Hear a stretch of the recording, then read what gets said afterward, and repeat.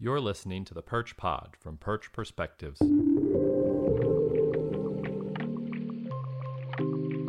Hello, listeners. Welcome to the 10th episode of the Perch Pod. I'm Jacob Shapiro. As usual, I am your host. I'm also the founder and chief strategist of Perch Perspectives, which is a human-centric business and political consulting firm. If you have not checked us out at perchperspectives.com or signed up for our free twice-a-week newsletter, we highly encourage you do so. It's free. All you have to do is give us your email address, or if you want to just not give us your email address, just go to the website. It's there in blog format for you to read. Our guest for this episode canceled at the last second, so we're really super thankful for Xander Snyder, who is also the vice president of analysis at Perch Perspective and also has his own podcast, Reconsider. Highly encourage you all to check it out, and this will be posted on Reconsider as well. Xander and I went to Cornell University together. We worked together at Geopolitical Futures, and we've embarked on this Perch journey together. So thanks again, Xander, for coming to us in our hour of need. Otherwise, brothers and sisters, friends and comrades, thank you so much for tuning in for another episode. A reminder, if you have any comments about the podcast, or if you want to get in touch and hear more about what Perch Perspectives can do for you or for your business, email us at info@perchperspectives.com. We've had an uptick actually in people writing in, and I've been answering, and so far I've got enough bandwidth to do so. Even when we don't answer, I promise that we read everything. So thanks so much. Take good care. Please, for the love of all that's good and holy, wear your masks, and we'll see you out there. All right, the man, the myth, the legend, Xander, what is on the top of your mind right now? I mean, honestly, I've been focusing a lot on COVID data. I did a recent sort of deep dive on a lot of the different risks that aren't being covered as much, sort of in headline news. A lot of the articles have focused on CFR, the case fatality rate, and I kind of did a dig into hospitalization rates by age and sort of how likely you are to be hospitalized or die of COVID compared to the flu. And just it's a lot of data that's out there and available that hasn't been as widely circulated. So I've been focusing a lot on that. And then of course the absolutely dismal GDP figures that came out earlier this week, and you know what that means for the US economy or the global economy, and all of that good stuff. All right, well, let's start with the COVID things, and then we can get into the general economic figures, because they are bad, but I also question the extent to which we should overreact to just a single quarter's data. But we can get into that in a little bit.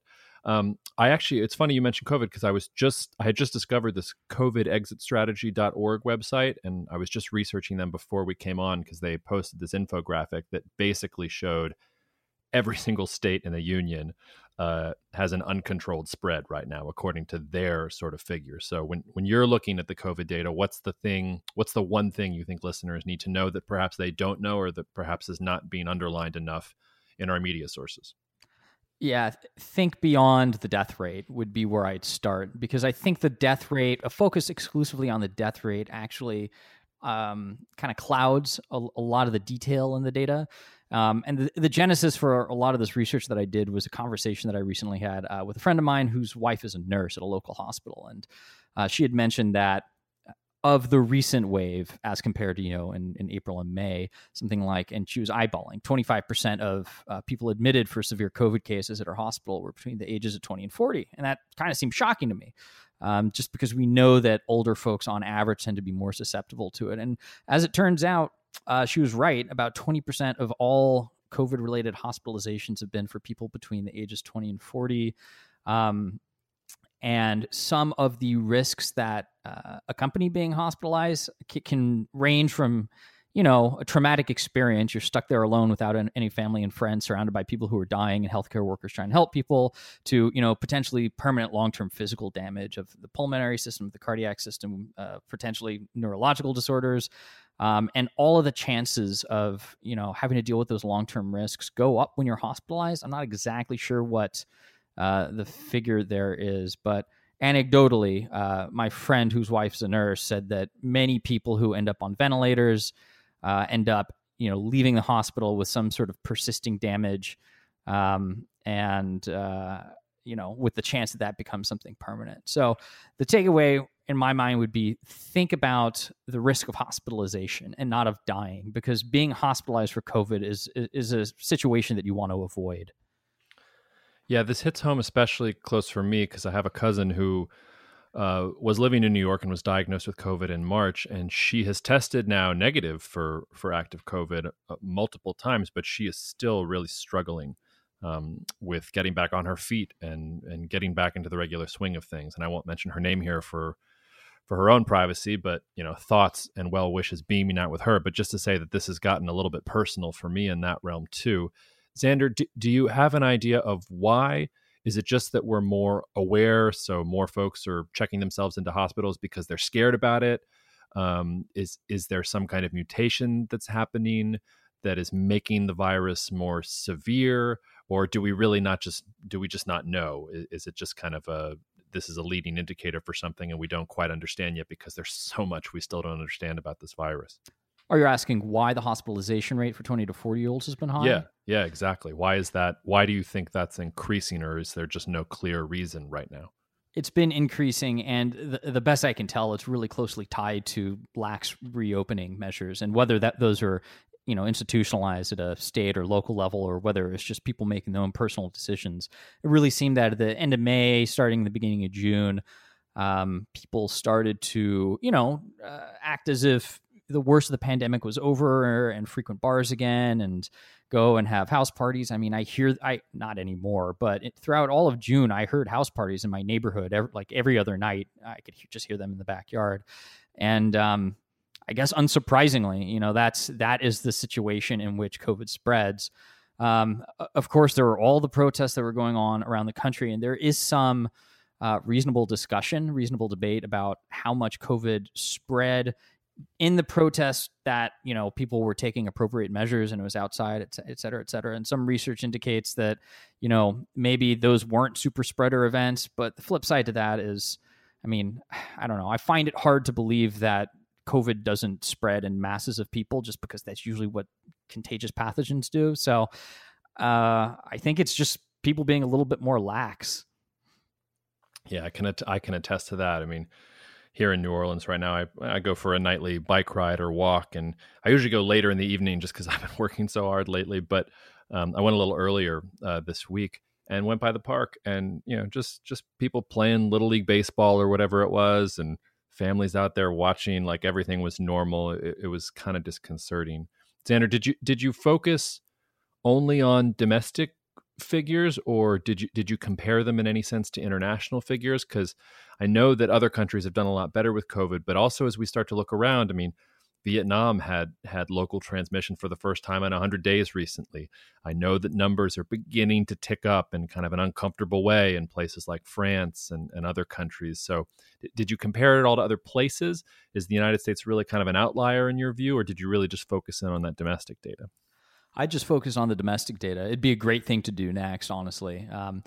The other perspective I did take was comparing risk of COVID to the flu, because that's a narrative that has percolated quite a bit in the last couple of months. It's like, oh, it's just a bad case of the flu, or it's not the flu, depending on what your perspective is.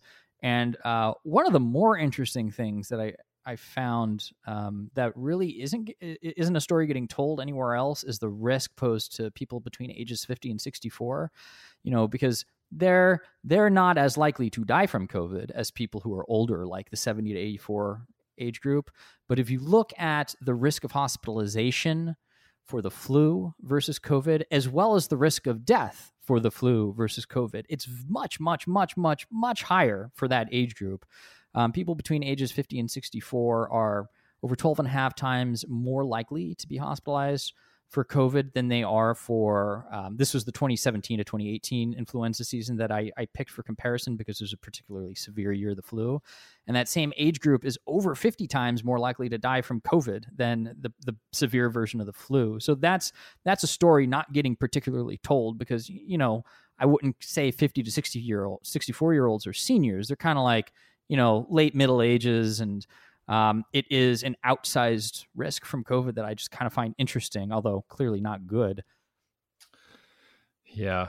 Xander, when we launched Perspectives, you were kind of the driving force behind one of the special reports that we issued, which was specifically about COVID-19. Has any of your recent research sort of changed things that you thought about in that piece that got published in April? Are things sort of falling into place and kind of what you expected, but are small changes? How does what you've learned recently affect what you already knew about COVID going into this dive into the statistics that you just did? Sure. I think on the one hand, we're certainly seeing the acceleration of supply chains being regionalized a lot more, and that's become a national security issue with 5G and everything going on with China and Germany and the U.S. withdrawing troops and wanting non-essential parts of the 5G infrastructure can contain stuff from Huawei. So I certainly think we've seen an acceleration of that trend. I anticipated that we would see a lot more dissent in China as a result of the poor initial handling of the CPC of COVID. Haven't seen that yet. So that might just be because, the long-term political risks that the CPC has to face are truly long-term, albeit constant, or it might just be that they've really done a great job of suppressing any, possible dissent. And, clearly there's what's going on in Xinjiang, but I feel like that's a whole different issue. So that's one trend that I anticipated that has accelerated, another that we haven't seen yet. Yeah, the China question is interesting. And I think you're right to point to the fact that China's been able to get on top of this as other nations have really struggled, especially the United States. I also think there's kind of a rally around the flag effect, especially with how the United States has gone after China here in recent months. If you look at sort of Chinese social media, for instance, right after the United States closed the consulate pretty suddenly in Houston, you would have thought the world ended. I saw one person, I can't remember who they were, so I apologize for not being able to attribute it to them. But I saw one person who was saying that Chinese social media was almost the equivalent of what people were saying when there was that accidental bombing of, I think it was the Chinese embassy in Serbia or consulate, some kind of NATO accidentally bombed a Chinese embassy or consulate sometime around there. And that was a huge disruptor in sort of U.S.-China ties at the time. So I just think in general, there is something to the fact that China sort of feels besieged. It feels Huawei is being treated unfairly. It feels it's being treated unfairly. And I think that's sort of the interesting flip side of all the political forces in the United States that want to be tough on China. The tougher you are on China, the more you rally Chinese people around the Chinese government, even with all of its imperfections. I think we've also seen this, and you've looked at this very closely in Iran, where the maximum pressure campaign on Iran, yes, it creates some of the instability and some of the political disillusionment that you want, but it also creates this unexpected effect of Iranians who just don't like being pushed around. And then that doesn't actually yield the political result that the United States wants in the end. Yeah, it really is a Gordian knot. And I think to understand the true intricacies of the challenge, you have to go back so far in history. I mean, at least, 200 years, right? And I actually revisited a piece that you wrote. I revisited it recently. I think you wrote it about 2 years ago. It's called The Third Opium War. And it's really a fantastic read. It's published on Geopolitical Futures, so you can probably find a copy there. But yeah, our past life at Geopolitical Futures, now we get to let our hair down and say whatever we want. I'm letting my hair out because my hair doesn't grow down and I can't get a haircut. So the Jufro is just like massively expanding right now. The Jufro is in style. I'm also growing my hair out as long as it's been since I was a budding young guitarist in high school. So I have that look going for me right now. But yeah, to really understand why China, China's a diverse place, but as a sort of unitary state actor, it feels the way it does. You have to go back to how they were treated sort of in the, high 19th century colonial period. And the U.S. is heavily involved there. Clearly Great Britain is. But your comparison to Great Britain's need to sell opium to basically offset their trade imbalance and get silver flowing back into their country, and the comparisons between that and the the trade deficit today, I thought were striking and really have shifted the way I think about the issue. But it is a challenging one, and I do think, like in Iran, you get a lot of the rally around the flag effects.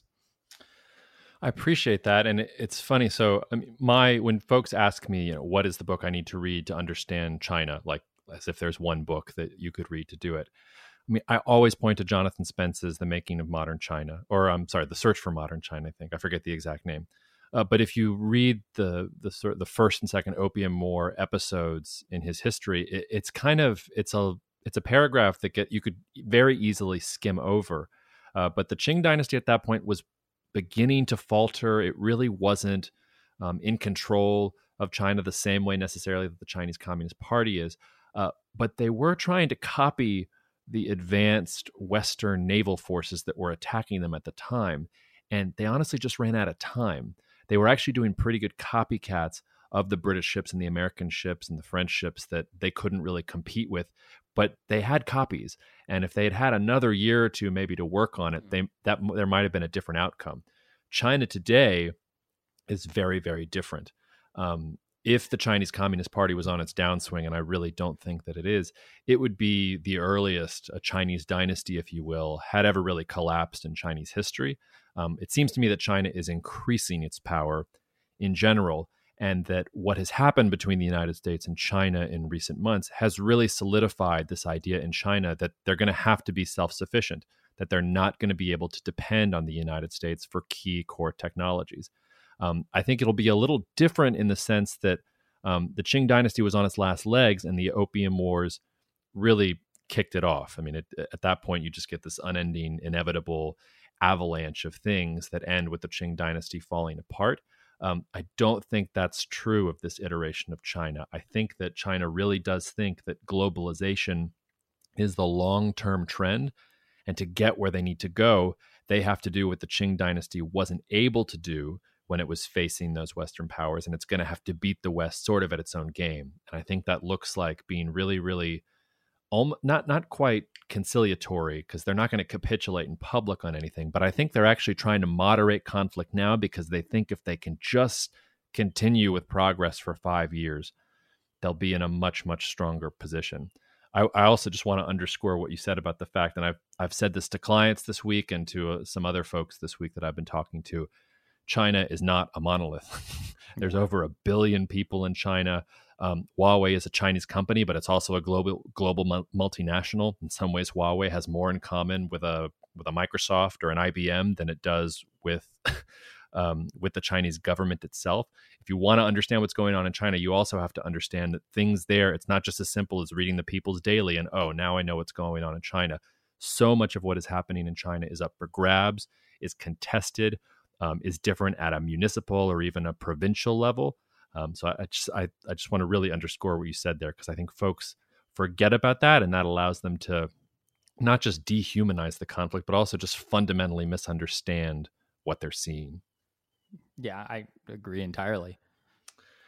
All right. Well, with all that really optimistic, rosy stuff out of the way, why don't we dive into the really hopeful things, the economic figures that you mentioned. I have a few on the top of my mind, but I'm curious which ones jumped out at you the most, that were the most stark for you, and what they told you. Well, the headline figure of a 30+% contraction year over year of GDP is pretty shocking, and clearly there are extenuating circumstances going on right now, and there's good reason to think that, you know, when the pandemic becomes hopefully more controlled, that the economy springs back a little bit more quickly than it has. I mean, frankly, you can argue that on either side, but you actually linked to a great article by the economist David McWilliams recently, who's talking about, I think he coined it like the pandession or something like that. Yeah. Mm-hmm. Which is like the recession pandemic. And I do think that there are going to be unique attributes to this particular recession, but just the headline figure, we haven't seen numbers like that in a long, long time. And the dollar has been getting a lot weaker in recent weeks. And certainly after that news announcement came on Tuesday, the dollar has really fallen and started to consolidate a bit. But, you know, a big outstanding question in the global COVID pandemic is whether the United States is seen at any given time as a safe haven for capital, right? And usually when there are international economic crises, even if they're caused by the U.S., capital flows to the U.S. because it's the safe haven, which is, you know, a little ironic, but that's often how it works. Right now, it seems like there is some doubt. I mean, not a lot. Clearly the U.S. dollar has like a massive, massive margin as a reserve currency compared to any other that exists. But there is some doubt that the U.S. is going to continue to be able to provide an economic safe haven for capital as the COVID pandemic progresses. And we see, frankly, how poorly it's being managed here. Yeah, shout out to David McWilliams. He's an Irish economist. I discovered him at a Malden economics conference, I don't know, years ago now. He went on stage and he was supposed to, I can't remember if it was a debate with Neil Ferguson or one just followed the other, but I had always wanted to see Neil Ferguson talk. And then this David McWilliams guy I'd never heard of came on stage, and it's very hard to do this. He was simultaneously brilliant and absolutely hilarious. Yeah. He had the whole room. It was after lunch, so people were in that sort of post-conference nap time sort of thing, and he had the whole room laughing. He's got a great podcast, the David McWilliams podcast as well. I've been trying to get his attention and trying to get on his podcast because he's brilliant on economics, but I think he could use a little help geopolitically, just a little constructive criticism for you there, David. But Xander, that it's really interesting what you said about especially the dollar and gold. I can't tell you how many questions I get now from gold bugs who are saying not only that this proves that they were right for investing in gold, but that this means you should put even more of your money in gold. And I sort of keep telling them, I don't know. I mean, if you did invest in gold, this is your moment. Congratulations. But I don't see how, this is the peak. You don't want to buy into the peak of gold. So what are your thoughts about the status of the dollar as a global reserve currency? Do you think it just remains that way because there's no viable alternatives here for the next couple of decades? And as the United States increase debt spending and as things begin to change kind of in the global international environment, that'll slowly change. Do you think that it's possible for there to be a more rapid shift than people are maybe anticipating? What's your opinion there? I think you can respond to that question from two angles, and I'll come back to the gold one and answer your second question first about just like the general stability of the dollar and it being used as a reserve currency around the world. I absolutely think that a big part of the reason that the dollar is used has to do with not just economic but political stability, and it's something that you write a lot about at Perch is. And actually, you just wrote a great piece called Geopolitics 4.0 about how interrelated geopolitical movements are with the different industrial revolutions, and we're now kind of looking at the fourth one here. Mm-hmm. And for a long time, the U.S. has been the strongest country with the most, with a steadfast economy and a relatively stable political system compared to what else existed in the second half of the 20th century and, arguably the beginning of the 21st century.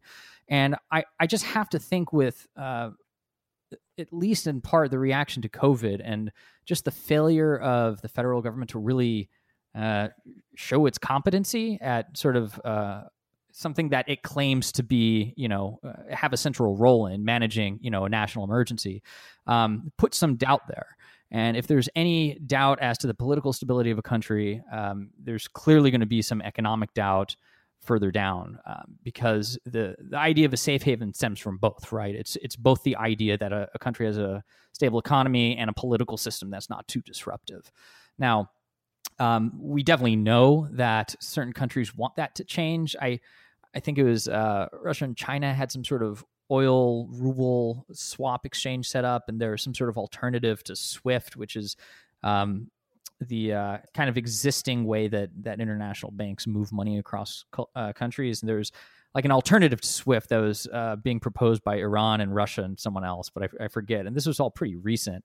So I do think that there is going to be a push as, globally geopolitics becomes more regionalized in the next couple of decades to provide some alternatives to the dollar, especially if the political situation here remains as tenuous as it currently is. Now, the thing with gold, I think it's related, but there's also the issue of monetary policy. And whenever I hear gold bugs right now, I think about myself 11 years ago, because in 2009, I graduated with an economics degree. And I just spent 4 years learning about how dangerous it is to incur high rates of inflation, right? And that's why the Federal Reserve has a mandate to both ensure full employment and limit inflation. And in 2008, 2009, after the crisis had hit and it became inevitable that some sort of large fiscal stimulus package was going to be launched in conjunction with the quantitative easing. Well, the Fed would go on to do quantitative easing, but the other programs that it was proposing at the time in 2009, it looked like the textbook, here we go, hyperinflation scenario. And you heard that from gold bugs everywhere. I was saying that. I was saying it's inevitable that we're going to have hyperinflation, and I was wrong. And that points to not a failure of orthodox economics, but a failure in one of the linkages in how macroeconomists understand the economy to work, and it's not one that's been answered yet either. So it's interesting to me that we're now back at a point where massive massive stimulus is needed, both fiscal and Federal Reserve, and you have people saying, watch out for inflation, buy gold as a hedge. It's possible. I don't know, but we were all wrong with that logic last time, and I think we need to keep that in mind if we're thinking about, what the purpose of gold is. Yeah, you mentioned the thing about SWIFT and China and the rubles, and I wish I could recall the exact details, but there was something this week that I think for the first time in, I don't know, in a long time, it was something like more than 50% of Russia and China's trade was in the yuan or wasn't in the dollar. I forget. It was something about how just trade between Russia and China has begun to change. But I take your point on economic orthodoxy. It always seems like economic orthodoxy is almost always, a generation behind the next crisis. It's like the ideas get developed in one crisis and you start applying them. But then when you get a new crisis, whether it's like a pandemic, recession, or any of these other things, the metrics that you would have used before or the frameworks that you would have thought about before don't necessarily work. Is that fair?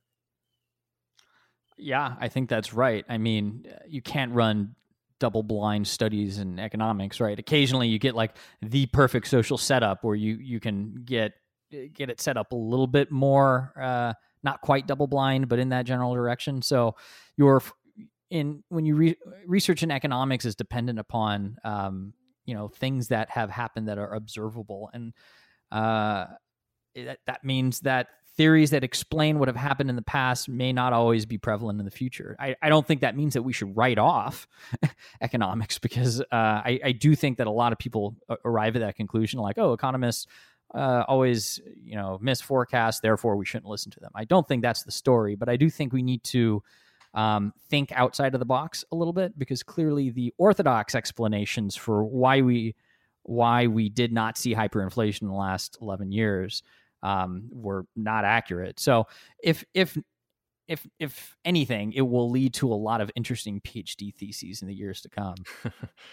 Speaking of economic orthodoxies that are near and dear to your heart, we talked about the United States a little bit. I also saw and was kind of tickled to see that Germany posted its largest quarterly GDP decline since it started recording on a quarterly basis since 1970.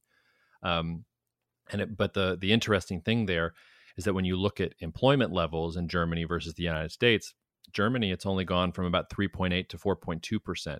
United States unemployment is up past 11%, and new unemployment claims are beginning to rise. I think one of the positions that you and I struggled the most with in our prior life was this idea that just because Germany is so dependent on exports, as soon as demand collapses, that Germany is going to enter some kind of cataclysmic crisis. And I'm going to take the advantage of having you on here to just point out to folks that if you're thinking about an economy strictly in terms of exports to GDP as a statistic, not going to work for you. You probably shouldn't pick any one statistic to figure out an economy, because Germany's doing fine right now compared to a lot of other countries in the world, and especially compared to the United States. It's doing pretty well. Xander, I wonder if that economics brain of yours, do you have an explanation for why unemployment in the United States has gotten worse and is beginning to trend worse, separate from its inability to control COVID? Or do you think that it's merely a reflection of the fact that COVID is spreading and therefore depressing demand? I have to think it's primarily COVID, because before that hit in early February, late January, unemployment was very low. It was like at historically low levels.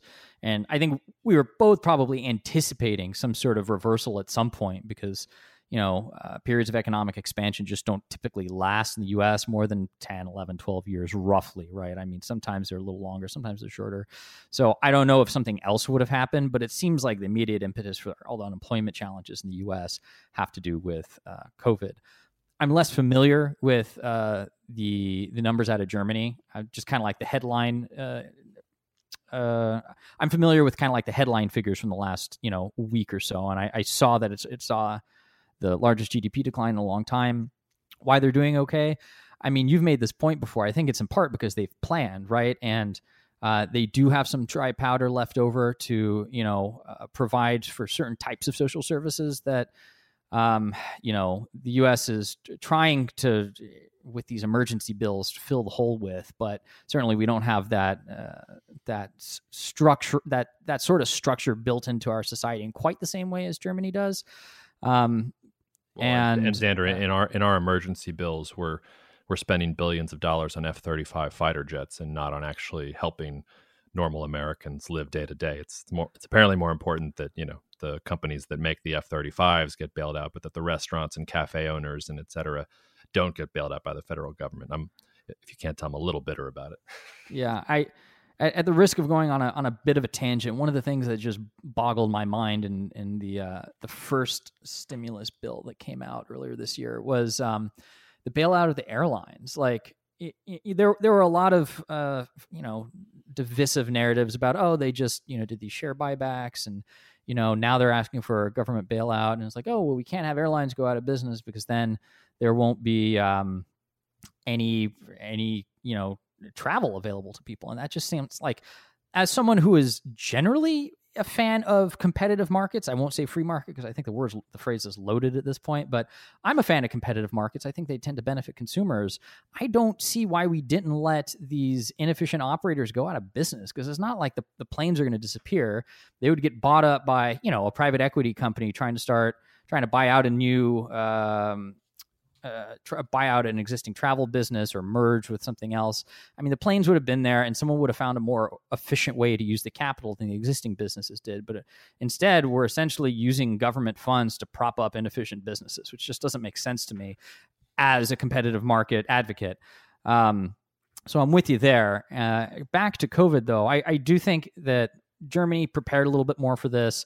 The U.S. clearly hasn't. And interestingly, even with the announcement of Germany's GDP contraction recently, the euro only a day or two later started to see a touch of reversals, but it really wasn't substantially impacted by that news. The dollar was more impacted by the U.S.'s contraction than the euro was by Germany's contraction, which is interesting in light of all the European cooperation we've been seeing recently, or at least signs of coming European cooperation. Yeah, and just to be clear, this move to bail out companies in the United States, it's not new. I mean, I could probably think of a number of complaints about the Obama administration and ways that it failed to live up to some of its promises. But the way that the Obama administration bailed out companies after the 2008 financial crisis, to me, it sort of begins there. Once you're not going to hold anyone accountable and you're going to show that the federal government's going to be willing to bail out whoever needs the bailout, then it just kind of becomes this inevitable thing. To your point about competitive markets, and I mean, this touches on the China point and the Huawei issue and the 5G issue. I mean, the United States has contorted itself at this point into the very thing it's not supposed to be. They're accusing the Chinese government of state support for Huawei. Of course, China gave Huawei state support, but instead of beating them at the game, which would mean producing a better product more cheaply or more efficiently, the United States is going around trying to tell different countries who they should buy from, and even offering our tax dollars, federal tax dollars, to rip and replace Huawei equipment. The U.S. ambassador to Brazil, for instance, had an interview in a Brazilian paper earlier this week where he said that if Brazil went ahead with Huawei as its 5G provider, there would be consequences for Brazil, and that there were funds in the United States to fund Brazil not having Huawei. I don't know about you, Xander, but I don't want to pay for Brazil to have not Huawei equipment. I understand the threats around Huawei and why there are national security concerns there, but I don't quite understand why the United States government thinks that it's actually doing what's best for the U.S. national security interest in the long run by intervening in that kind of heavy-handed way. To your point, it gets rid of this idea that there is a competitive global market and that whoever is the most innovative, the most creative, the most efficient is going to win out. And it basically substitutes that by saying, no, it's going to be about muscular federal intervention. And the United States is not going to let different companies fail, or is not going to let other companies supplant the United States in the global marketplace. Yeah, here I'm going to reference a quote that you say sometimes, which is, I'm probably going to butcher it, but with $2.50 you can hear my opinion and buy a cup of coffee or something like that. Yeah, with I forget what the exact amount, what the exact cost of a cup of coffee at Starbucks is, but it's, with $2.50, you can hear my opinion and buy a cup of coffee. Yeah, and the reason I say that is because to a certain degree, like, it doesn't matter what I think about, U.S. tax dollars going to encourage Brazilian telecom companies to use different vendors, right? Like, it's happening, and this is part of the progression of the development of geopolitics that we talk about all the time at Perch, which is we are going to see political or geopolitical, whatever you want to call it, competition mattering a lot more than just prices, and this is a global trend. We don't exactly know, whether they're going to be trading blocks or blocks where capital is more easily moved between different countries, or it's based on mutual security interests. We don't really know, but that's kind of the direction that this is going. And that's why you're seeing places like the US, instead of, out competing on better technology, because we can't compete with Huawei's 5G in a lot of ways, which is why we're relying on like Nokia and Samsung to a lesser extent. It's why you have things like this happening. Yeah, I think that point is so important for people who aren't necessarily thinking about 5G on a daily basis, or who don't know exactly how telecoms gear works or how the whole system works. You don't need to know how it all works, although I just discovered Susan Crawford, who's written a bunch of books about this recently, most recently about the need for installing better fiber in the United States, but I won't go down that tangent right now. But you don't need to know all the specifics about 5G to understand that the real national security threat with 5G, yes, Huawei is one of them, but it's not actually Huawei. The problem with 5G and with telecoms equipment in general is that there are only 3 companies in the world that produce it at scale now: Ericsson, Nokia, Huawei. Cisco and Samsung are kind of on the side, and you've got these open RAN players that a lot of promise, a lot of potential, but we're talking years away from going to market. The supply chain concern is not Huawei, even though the United States has made it all about Huawei. It's the fact that there's only 3. The moment at which a supply chain goes from lean to brittle is the moment at which there aren't enough players to drive the costs down or to drive innovation, and whether it's a geopolitical conflict or a natural disaster or just a bankruptcy or incompetence, thinking of Intel in that particular statement right now, little small things can take a player away. And when you only have 3 players on the market, that's a really dangerous situation. And I worry that the United States is not thinking in terms, it is to a certain extent, although it hasn't put nearly enough resources in Open RAN if it really thinks that that's the solution. But the United States has gone all out after Huawei and after China without really addressing the fundamental insecurity, which is there's only 3 of them. And just because Sweden is less threatening to the United States abstractly than China is, if you're trying to solve the long-term supply chain vulnerability, you got to have more than 3 companies in the ecosystem, and you got to have at least one American company that can compete. Yeah, I agree. And I mean, this is a little off topic, but the example that's kind of coming to mind is the way you talk about pre-World War I sometimes, because in the telecoms today, you have this supply chain structure that is becoming more brittle because there are fewer options. There's less flexibility. And that's essentially what you saw with, I know it's a bit of a stretch, but some of the alliance systems that you had sort of towards the end of the 19th century as Germany, congealed and became a state, and things changed between Austria and Russia. There were just fewer moves.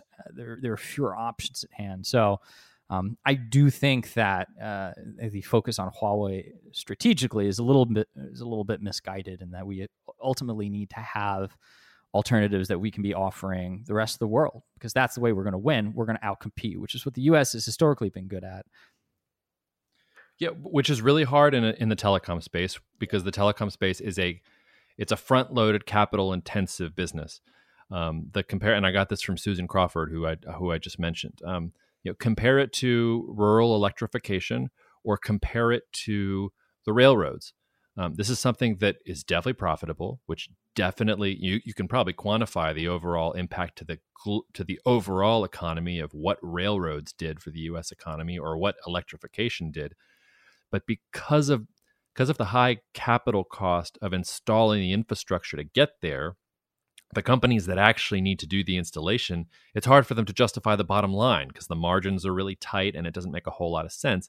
And that's why the United States, even though it was at the cutting edge technology-wise of railroads and at the cutting edge technology-wise of electricity, it took multiple decades for that to actually emerge in a coherent way.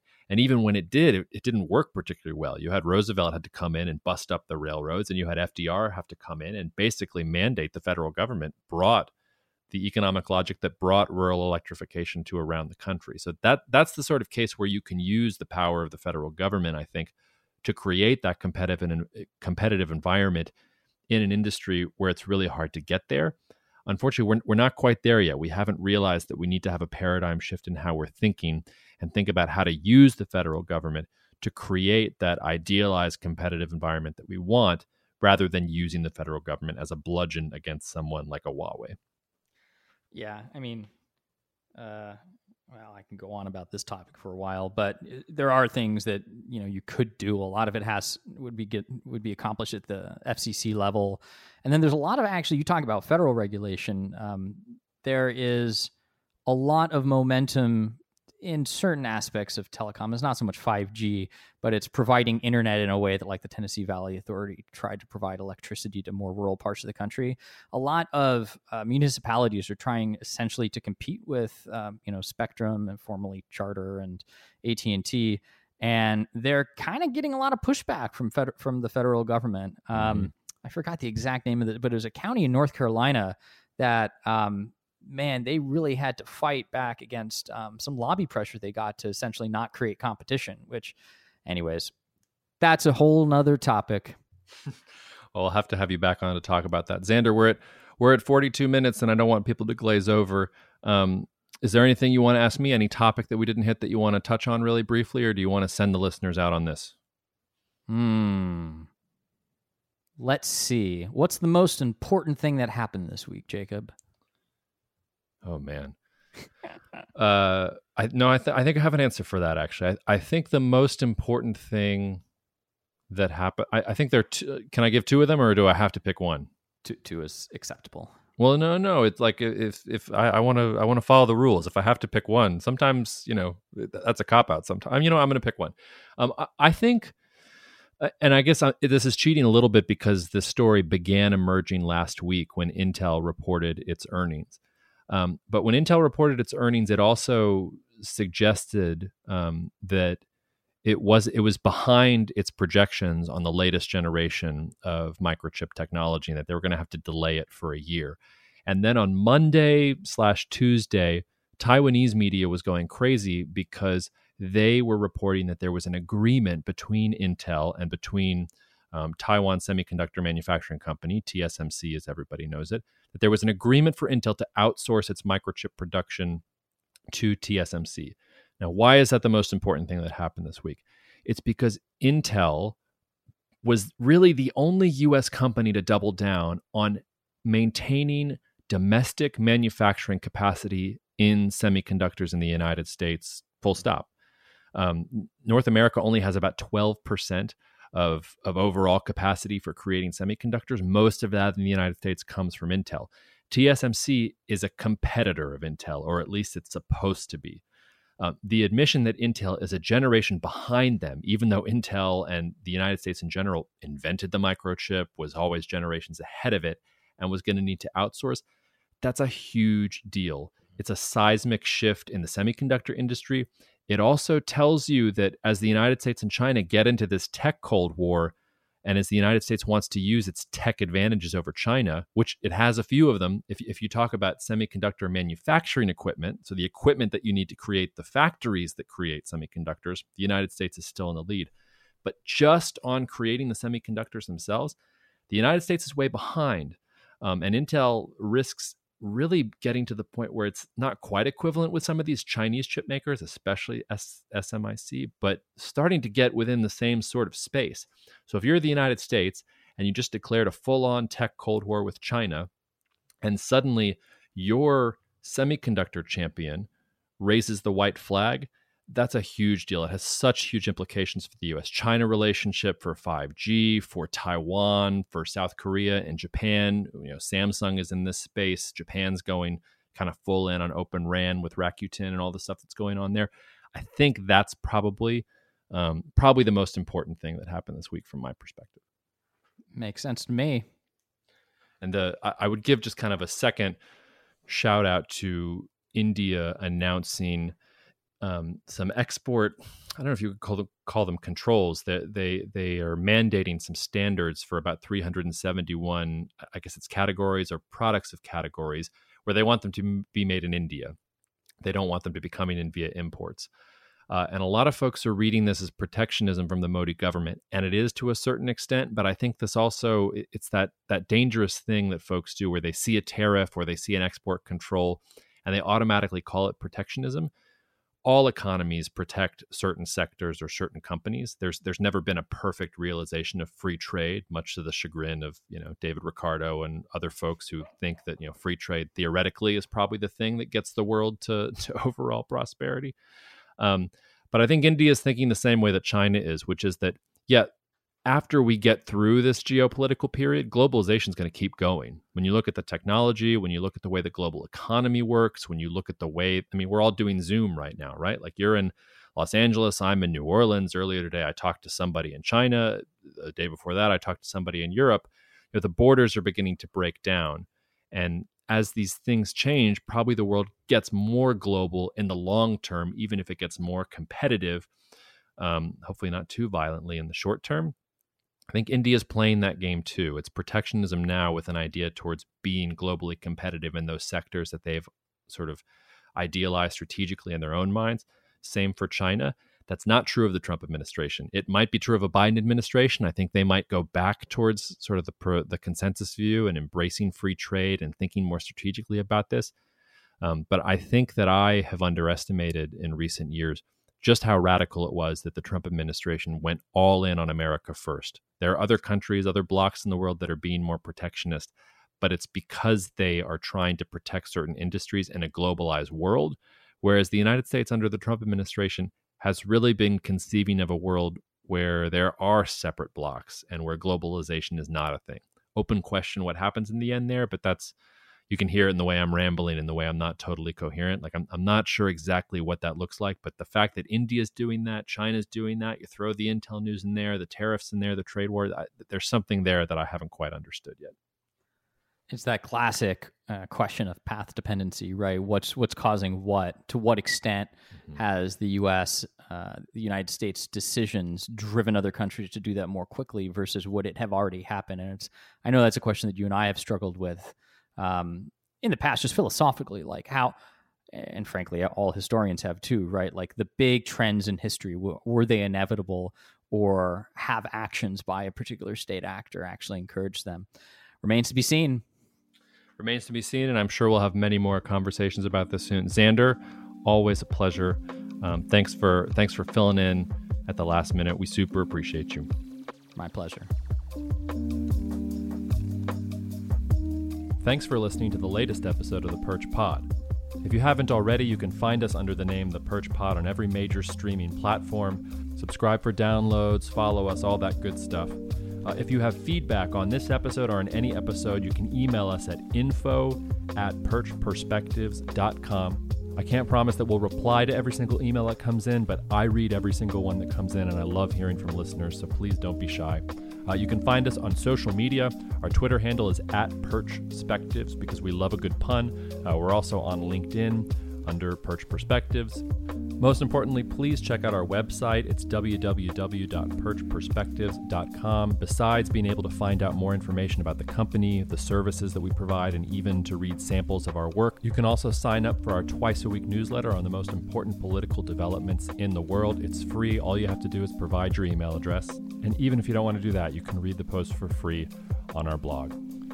Thanks again for listening. Please spread the word about Perch Perspectives and the Perch Pod, and we'll see you out there.